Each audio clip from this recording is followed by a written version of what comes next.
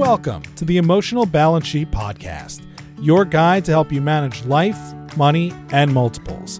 Each episode, host Paul Fenner, Tama Capital's president and founder, and the proud parent of 4 amazing children, including 1 set of triplets, will provide insights on successfully sustaining an active lifestyle, career, and family through comprehensive wealth management strategies, financial education, and lifestyle planning, specific to parents raising twins, triplets, and more. Learn more, subscribe to the show, or connect with Paul at tamacapital.com. This podcast is for informational purposes only and should not be relied upon for investment decisions. Clients of TAMA may retain positions in the securities discussed in this podcast. How can parents engage their kids in conversations about money? And how do these conversations shape kids' thoughts and future financial decisions? Margaret Eckelbarger has spent much of her career researching the unique connections between kids and their financial decision-making process. Currently, Margaret is an assistant professor of marketing at Stony Brook University. She also explores the behavioral side of marketing by learning how kids make those financial decisions now and into the future. Whether we realize it or not, as parents, our children are always watching our financial decisions and what we buy, how we buy, and even how it makes us feel. Margaret's research has shown that kids can understand competing priorities at an early age, which can help them even recognize the concept of you get what you pay for. Most parents likely have stereotypes about money that influence their own unique behaviors. But parents who talk to their kids about money can overcome their own money insecurities. In research that Margaret has reviewed, parents who talk with kids about money can statistically help their kids financially succeed in the long term. Teachable moments for our kids are abundant, so parents shouldn't worry about finding the perfect time to discuss money-related topics. As Margaret points out, kids at an early age are trying to connect the emotional dots between spending and saving. For example, does saving feel good or bad versus spending? Please enjoy my conversation with Margaret Eckelbarger. So, Margaret Eckelbarger, welcome to the Emotional Balance Sheet Podcast. Thank you for having me. And I love all my guests, and I think you're going to be like episode high 80s. But before we hit record, I've got to share this because I'm sure somebody from our hometown listens to this podcast of Adrian, Michigan, and the fact that we are both from Adrian, which was extremely shocking to me when we started talking about this, because I knew that you did your PhD at Michigan, and then I'm originally from Michigan. I'm like, okay, well that's interesting. Well, where and Adrian? So for anybody that doesn't know, Adrian is an extremely small town. It's really unique in the fact that there's not one but 2 colleges there, and I actually. So I believe Jackson Community College is now Jackson College. And so there are actually 3. It's a very interesting area. I did not know that. Yeah. Because that area used to be dominated, kind of like the old Rust Belt, if you will, with all these manufacturing companies that have since now gone. And I actually finished my undergrad at Adrian College, which awesome. I didn't think I told you that when we started, but, so yeah, this is really interesting way to start our conversation. But for those that don't know you, talk about, who you are, a little bit about your background, and we're going to get into the field of behavioral science, which I love. Like, I could talk to you behavioral scientist all day, every day, because I think that the work you do is so interesting. So I'll let you take it from here. Sure. Thanks. Well, I haven't, in complete transparency, I haven't nailed down my own story yet, nor the best way to tell it. But my PhD is in developmental psychology. Like you said, I went to Michigan, and now I find myself as this assistant professor of marketing in a business school. And I will say, in many ways, I just want to share, I'm very lucky, 1, to have landed this tenure track position, and 2, to have landed a tenure track position in a marketing department. Super excited about my work with children. And let me say a bit more about that. So I'm interested in how we develop into the consumers we are, and in particular, the financial decision makers we are. So this means that unlike many marketing scholars, my primary population of interest is children. And so to be clear, there are these fantastic marketing scholars who have long worked with children, but just in the grand scheme of things, there aren't that many of us. And it's the case that my path has been a bit windy because I didn't know there were folks studying children in business, and I did not know that you could earn a PhD in marketing. So thanks to having a very supportive PhD advisor at Michigan, Susan Gelman, I'm sure we'll talk a bit about my work with her later, and some wonderful mentors in marketing and behavioral science, including a dream postdoc with a great advisor, I was able to make this transition from developmental psychology to marketing. Yeah, that's really fascinating. The fact that you pointed out that you're in marketing, but you're on the behavioral science side of it, and you're dealing with children. And I think that's probably the reason why Lindsay Malloy said, "Hey, you need to talk to Margaret and get her on the show." I've had Lindsay on before with pandemic parenting. I'll link to that in the show notes. But most of the audience are active parents with lots of kids. Like, there's not too many in my situation that have triplets plus one, but there's lots of families out there that have twins, triplets, or just multiple kids. Whether you have one or three or four, it doesn't matter.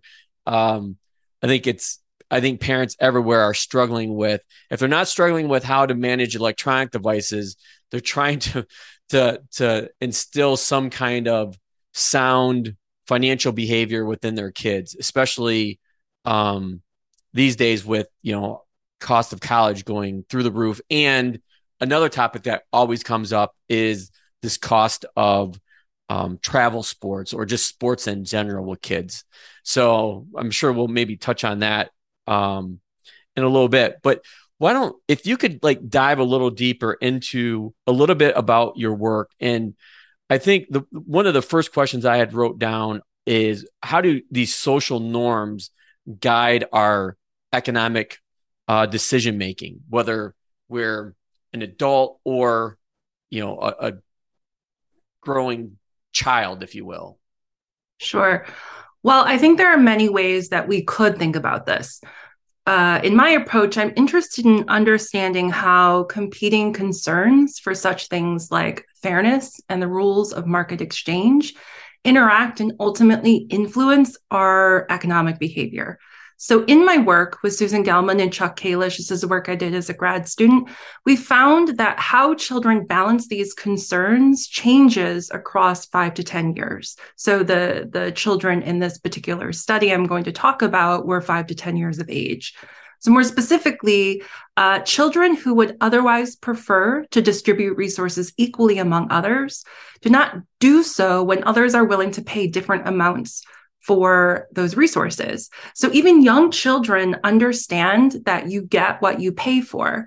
Yet children's willingness to depart from this, quote, fair is equal norm increases with age, reflecting an increased understanding of proportionality within market economies. And I want to be clear, there is a lot of nuance I'm glossing over, not so much with my own work, but children's general propensity to distribute resources equally. That's a different conversation, but I think at the end of the day, what I find utterly fascinating is that children have developed a keen sense of the market and how it works before perhaps they receive formal instruction in educational settings. Well, and that's interesting because, as you probably well know, from my perspective as a financial advisor or planner, basic finance 101 isn't necessarily taught at a grade school, a middle school, a high school, and even a college level. So the fact that in your research you're finding children are getting this understanding of they get what they pay for, can you dive a little bit deeper? How does that work? How does a child even figure that out? The reason for the pause is because this is a question that is something that's on my mind a lot. And it's related to some of the ongoing work that I have with some collaborators, including Susan Gelman. But I will say, just when I think about the conversations I've had with parents and the observations I've made, just through conversation with children, but also just watching how they behave out in the wild, if you will. I think what some parents or what some adults don't appreciate is just how much children see when we're engaging in our own market-related behaviors. So we're going to a grocery store, we're swiping a credit card. And in my case, when I was a young child, my mother wrote a check at the grocery store, right? Old school. Old school. And side note, it's interesting, although children have this wonderful understanding of the market that emerges quite early, they definitely are getting things wrong. And so, for example, when I was a child, I do remember watching my mother write checks and wondering, why couldn't we just write a big check to ourselves? Not really understanding that she was writing from an account, that this check was connected to a bank account, ultimately where this money would come from. Nonetheless, I do think children are taking in a lot of what they're seeing around them. So again, just going back to the grocery store, seeing parents shop online or even older siblings. But also there's a number of market-related behaviors children engage in themselves. So sharing, trading, just general reciprocity or reciprocal behaviors that happen on the playground. And so it's not always necessarily the case that we need to provide this formal instruction in order for children to learn about some of these more structured practices and processes that we have in place, like the financial market. There are analogous things going on in their everyday lives that they're able to extrapolate from. So one of the things I'm always interested in, especially like when it comes to the research that you do with children, is just that, like, how do you find the kids? What's the process for creating or gathering the data that you do? Sure. I like this question because we've been able to get a bit creative, particularly in response to the pandemic. So prior to the pandemic, the majority of my data collection with children actually took place in public settings like museums. So I was at the University of Michigan and benefited from this wonderful collaboration called the Living Lab initiative that allowed researchers to collaborate with public spaces like museums to offer the opportunity for kids and their parents to participate in a form of science that's typically underrepresented in museum spaces. So I love doing research out in the public. In my postdoc, prior to the pandemic, I was in Chicago, and I was able to collect data at parks in the Chicago area, along with being at the Museum of Science and Industry. Now that we are grappling with, everyone's health and safety comes first, a lot of us shifted our research or our data collection online. So there's a lot of infrastructure in place to support online research with adults. However, with children, there are some additional barriers to collecting data. First and foremost, we need parental consent. Right. We need child assent. We need to make sure that children understand that, what they are going to be doing with this unfamiliar adult, and that they want to do it, right? And so I moved my research online and was able to adapt some of the practices that were put in place by researchers with more robust online infrastructure. And so there are some great, and maybe this is your podcast, you can link to it in your show notes, some of these opportunities that are available to parents, like the Look It platform. If they're interested in having their children participate in research, they can do so from studies that are being conducted by researchers around the world. It's pretty amazing. And so in short, I'm in public spaces and online. Okay. Yeah, we'll definitely link to whatever sources you want to put in that we can encourage parents to go to. In listening to your response there, selfishly, I'm wondering, do you guys get down to a granular level where, like, you specifically work with twins or triplets or multiples? There are absolutely people who have dedicated their research careers to studying development within the context of monozygotic and dizygotic twins, triplets, et cetera. That is so outside my wheelhouse. I definitely have recruited data from siblings within individual studies, and there are ways that we can adjust for that with our analyses and whatnot, or parents and children. Those are other sorts of relationships that I'm, of course, very interested in understanding, at least in the context of how we talk about money. But in terms of my own work, I do not look at twins, triplets, et cetera.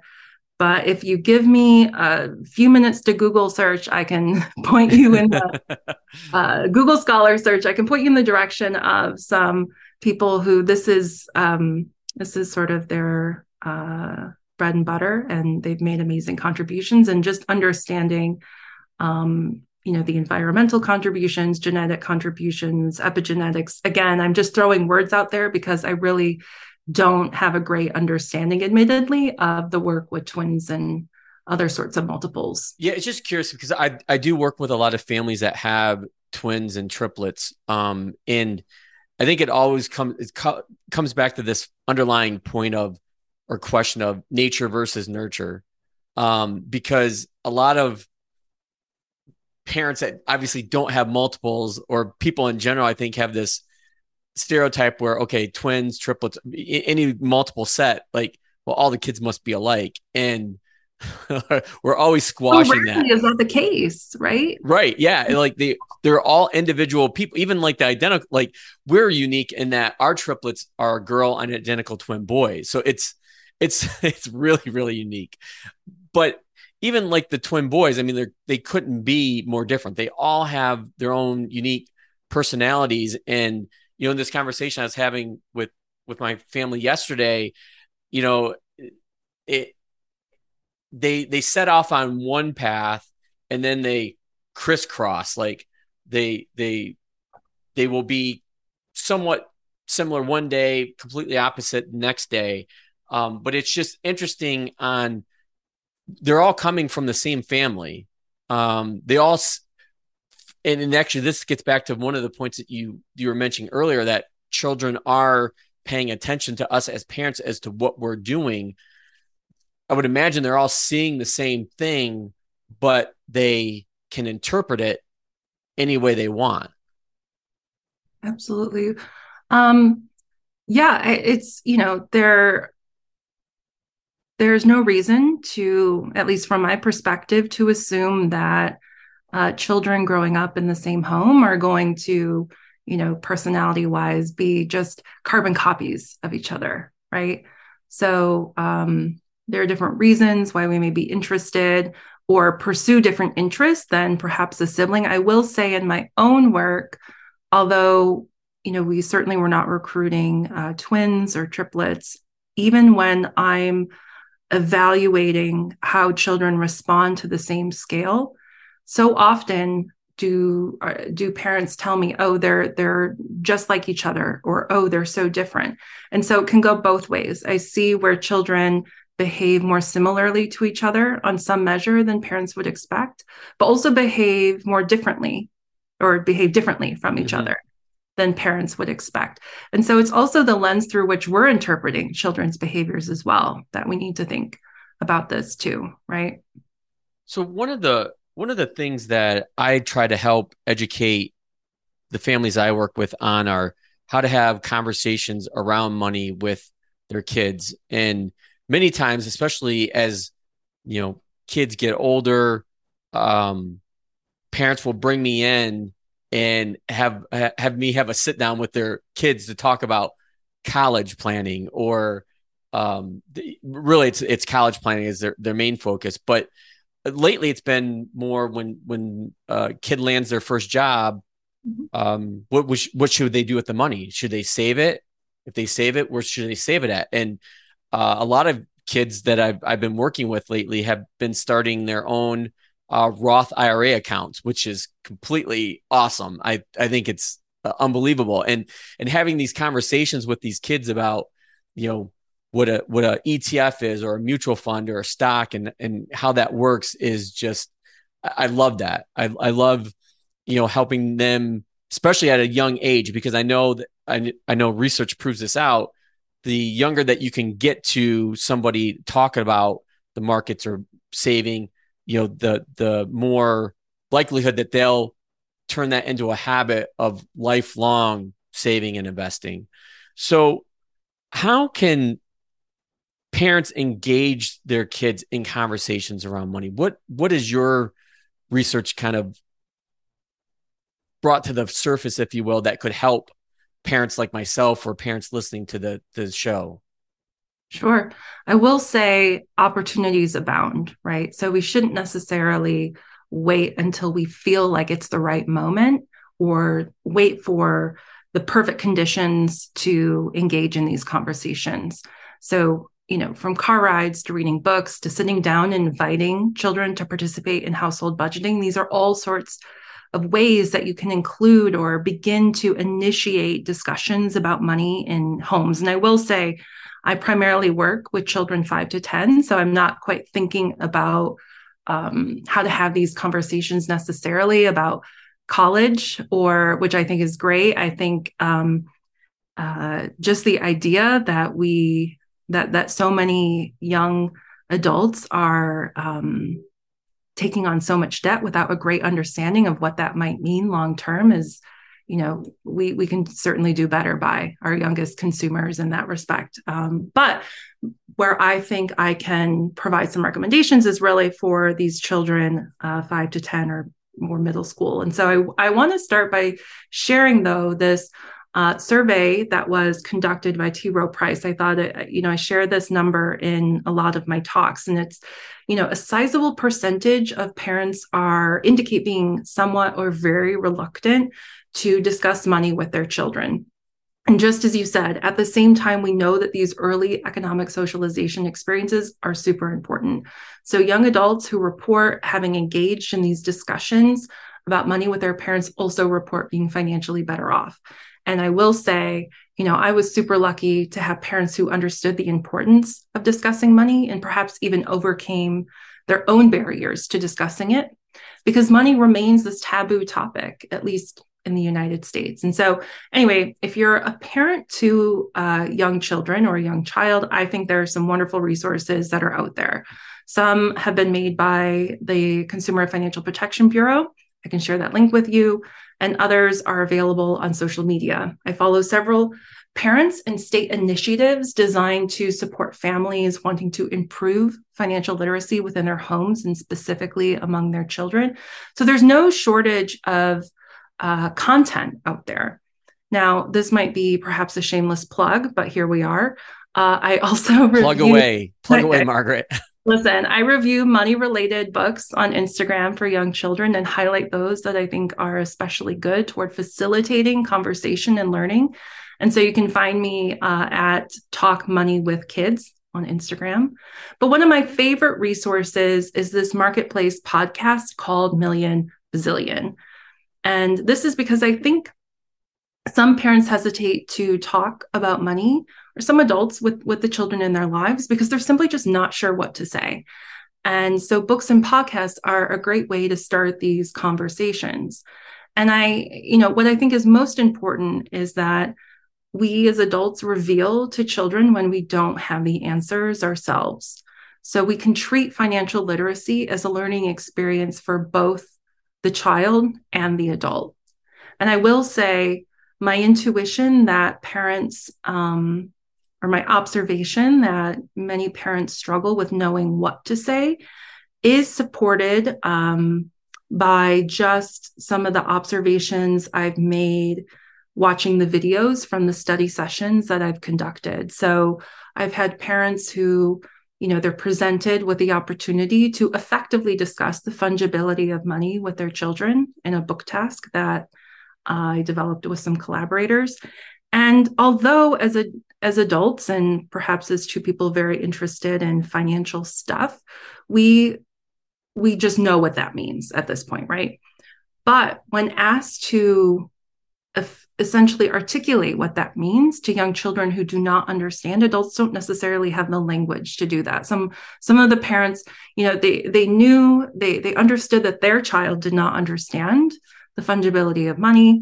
They wanted their child to understand something. So either they did not really talk about it in a way that was age appropriate, or they reverted to talking about something else that they could teach their children, which also may or may not be age appropriate. And so this is why I go back to these resources that are out there that I think are really helpful, books and podcasts, because one, these are collaborative experiences we can have. We can be in the car listening to an episode, for example, A Million Bazillion, and we can periodically press pause and just see, what are our children thinking? What am I thinking? And if necessary, do a bit of our own research with the child or without the child after each episode to get answers to lingering questions. I think one of the interesting points that you just hit on, and I never really thought about this before, is that parents having these conversations with their kids can actually be a benefit for them and help them get over some of their money or financial word for it, fears, even, I would say. For sure. Absolutely. It's hard to admit when we don't have answers, particularly to those who look up to us the most, like our children. But this is a case where perhaps showing a bit of humility can be helpful for both of us in the long term. And so I think, just again, I am so thankful that my parents had these conversations. And I probably didn't understand everything that they were saying at the time, but what remains with me is just how open and candid they were. Now, I'm not suggesting we reveal everything. I'm not suggesting you require your 5-year-old to sit with you while you prepare your taxes. But if you are, for example, at the grocery store and you're using a coupon, let's say, you can take that time to discuss why you're using the coupon and how you go about calculating the new price of the cereal. Or you can say, we can buy this or that. Which do you think we should buy? And you can talk through some of your reasoning. Well, this one is on sale, or this one is more nutritious, or this, depending on the age of the child, this price per unit is a better deal for us. Or why do we pay more for something sometimes, with bulk pricing and whatnot? Lots of things you can do if you are willing to think a bit more creatively about it. It's funny that you mentioned shopping, because I'm still going back to the fact that we're both from Adrian, which is still blowing my mind. Is that I remember going shopping. Usually my mom and I would go shopping on Fridays after school at the local Meijer in Adrian. And it was this game I played with her about, I would add up everything in our cart and then see how close I got to the end when we were checking out. Mm-hmm. And I don't know why. Maybe that was the beginning of my infatuation with numbers and math. But it's definitely in you going through that example. That was something that just popped into my mind. That was very personal and interesting. One of the in looking at some of the research that you've done in papers, one of the things that you talk about is, how can kids' preference for variety be leveraged to promote better choices? Can you talk a little bit about that? And then somehow weave in, since we're getting close to Halloween, the Halloween example with the candy that you've given. Sure. So those are, I think you're hitting on 2 different studies there. And so let's see how we do with this. First of all, I love Halloween, but it's my mother's favorite holiday, but more so I love November 1st when that Halloween candy is on sale. So I will absolutely be going to the store on November 1st. Although I live in a very densely populated area in terms of children. So I suspect that most of that candy will be gone. Anyway, I think variety is this interesting thing. A lot of people study it. And, obviously, I think it can be used as a way to help children make better choices. And so let me give you a bit of my reasoning for this. So we know that exposure to more varied foods earlier in life is associated with more varied diets in adulthood. And in general, more varied diets are healthier. And we also know that offering children more variety during meal times can increase the chance that children will consume more of a type of a desired food. So, for example, if I present children with 2 or 3 fruits at lunchtime, they may be more likely to eat at least one type of fruit at lunch, right? Than if I just present them with one option. So, in work with Michal Meimerin and Susan Gelman again, we found that given a similar preference for a healthy and a neutral food, so let's say a broccoli and a cheese cracker, children 6 to 9 years were more likely to select a varied set of foods. So a broccoli and a cheese cracker versus 2 broccoli pieces or 2 cheese crackers. And so what this means is that a preference for variety can potentially be leveraged to give more market share, let's say, to foods parents would like their children to eat more of. And we also found, for example, well, no, not for example, we did it. We also found that encouraging children to make a number of snack selections at once versus individual choices across the week yielded more varied selections among those children who made the selections all at once, including more fruit selection. So basically, we went to this preschool in Chicago and we recruited children to either select their snacks all on Monday or their snacks for the week on Monday, Tuesday, Wednesday, Thursday, and Friday. And so those children who made all those snack selections on Monday or whatever day we were able to work with them were more likely to select fruits, for example, than children who So let me just recap what you said. So by giving the kids a choice, those that on Monday pick their snack for the rest of the week, pick something typically healthier than if you gave them a choice each day of the week?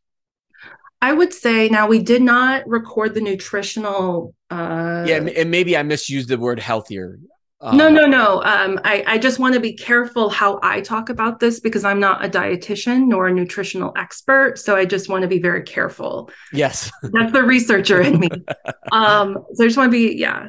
So in what we did is we had a mix, let's say, of neutral foods and health and what would be described by perhaps many parents as healthier foods, like a banana, a mandarin orange, Sure. Things like that.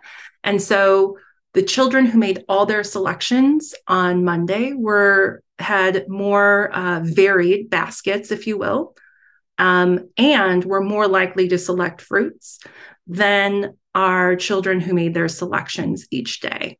So the children who made a selection for one snack each day had less varied overall. Yes. And were less likely to select fruits. So why is that? Like one day for the whole week versus individual days? That to me, that's very interesting. Sure. So I think some of it some of it is related to the fact that we anticipate wanting more variety than we want in practice.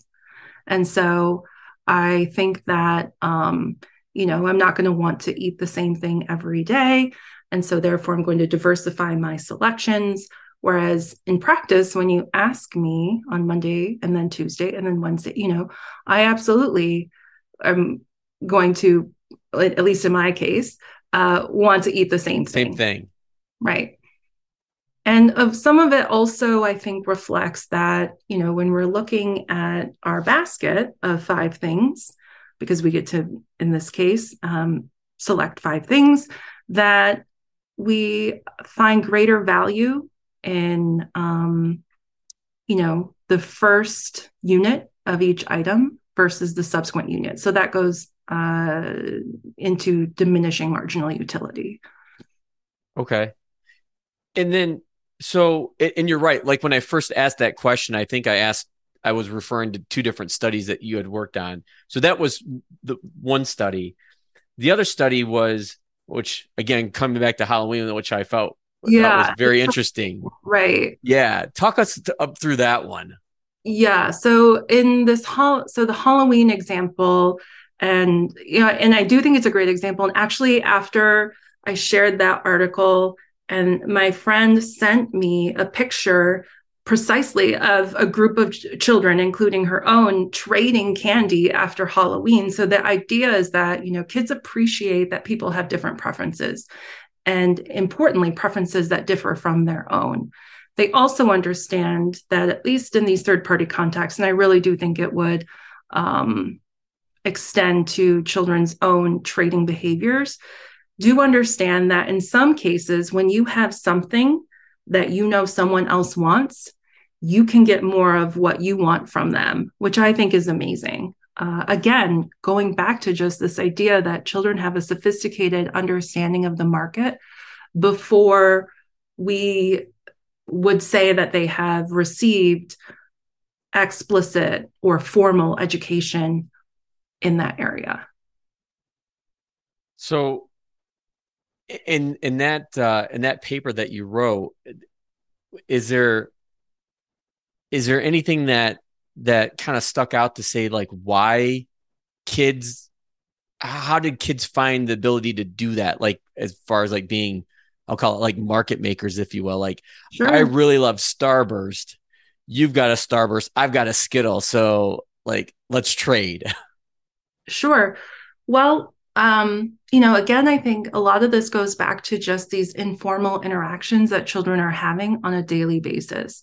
From a very young age, children understand things like reciprocity and have these, develop these intuitions or expectations for how people are going to behave. So if I do something for you, you're going to do something for me. If you refuse to do that, you're not a very nice person.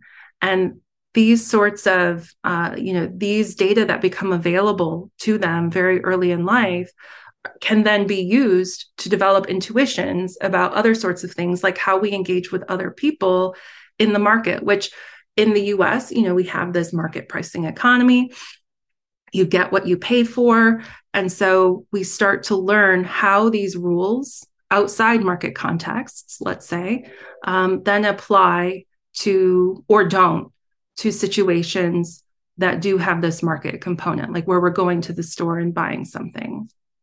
So I would say it's just these really early experiences that they're, isolating the mechanism is something for me perhaps to figure out in the future with my collaborators. But in general, it's just, I think, on us to really appreciate that kids are having these relevant experiences from day one. So where do you go next in your research? Is there something else that, like, that's a kind of your point there, like a hot button topic that you're currently going after or researching right now? Yeah, so fortunately, money is a hot button topic. So I will, there are a lot of people who write about this, study it. And so with Susan Gelman, you hear her name, you've heard her name quite a bit today. She's just, again, my phenomenal advisor at Michigan. And I'm so fortunate to have these continued projects with her, but also with our collaborator, Scott Rick, who's a marketing professor at Michigan. We are assessing the development of spending and saving orientations in children. And so in our own work, we have already found that how kids feel about saving and spending is predicting what they actually do with money in a lab setting. And so those who find the prospect of spending money particularly painful are spending less than those who do not find the prospect of spending money particularly painful, and that the ability to reliably report on our feelings about spending and saving emerge in children as young as 5. And so the next step, what we're really trying to figure out now is just, how does parent talk about money relate to the development of children's spending and saving orientations? How does child talk relate to their feelings about spending and saving orientations? More generally, how do parents and children talk about money? And what might this mean long term. And just going back to the experiences you have in your professional capacity, talking with young adults about college and how to manage earnings from that first job. I'm also interested in just how these key life transitions influence our feelings about spending and just how we talk about money more generally. So, I mean, I could keep you here all day, Margaret, because I find your work extremely fascinating, but I know I only have you for a limited time. So most people know on the podcast, my closing question is, what's the best thing about being a parent? And I know that you're not a parent. But I know you're a dog owner. And my question was going to be, what's the best thing about being a dog owner? But you have mentioned Susan Gelman so often that I want to flip the script on you and ask, talk to us about who Susan Gelman is and what is the best thing about working with this woman? Well, I cannot wait to send her a link to this podcast episode. So Susan is many things, and wonderful is truly captures it all, right? So I think as a grad student, I wasn't sure who I was or what I had to contribute. And so when you work with Susan, she, from day one, values your contributions and really reinforces the idea that you belong within the academy, which can be sometimes not such an inviting space, particularly when you question yourself or others question you. And so she has always been supportive. And when there were folks who were a bit pessimistic about my ability to make this transition from being in developmental psychology, the discipline, is one way to think about it, to being in marketing, she just said, okay, let's do it. Let's figure out how we're going to help you be a competitive applicant for positions in marketing departments. And so for any person who has gone through the PhD process that you have talked to, the importance of the primary advisor cannot be understated. And throughout my academic career, I have had other phenomenal people who have helped me get to that next step. And so if you had talked to me 10 years ago, I would have said, let me tell you about this woman, Justine Cassell, And so same thing happened with my postdoc. Let me tell you about Nick Epley. And so I've just been so fortunate. And Susan is a gift. And if you are ever able to chat with her yourself, you would quickly see that.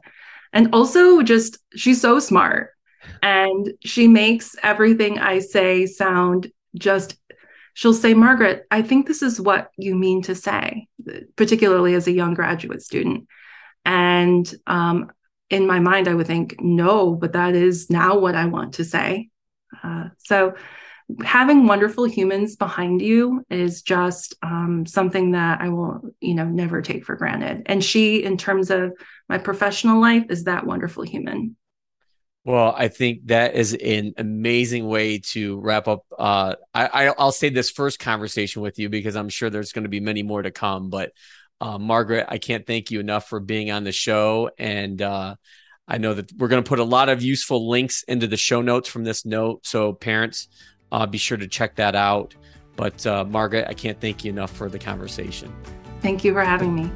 Thank you for listening to this episode of the Emotional Balance Sheet Podcast. Please visit tamacapital.com to subscribe to this podcast or to connect with certified financial planner and registered investment advisor Paul Fenner of Tama Capital. And please join us again next time on the Emotional Balance Sheet Podcast.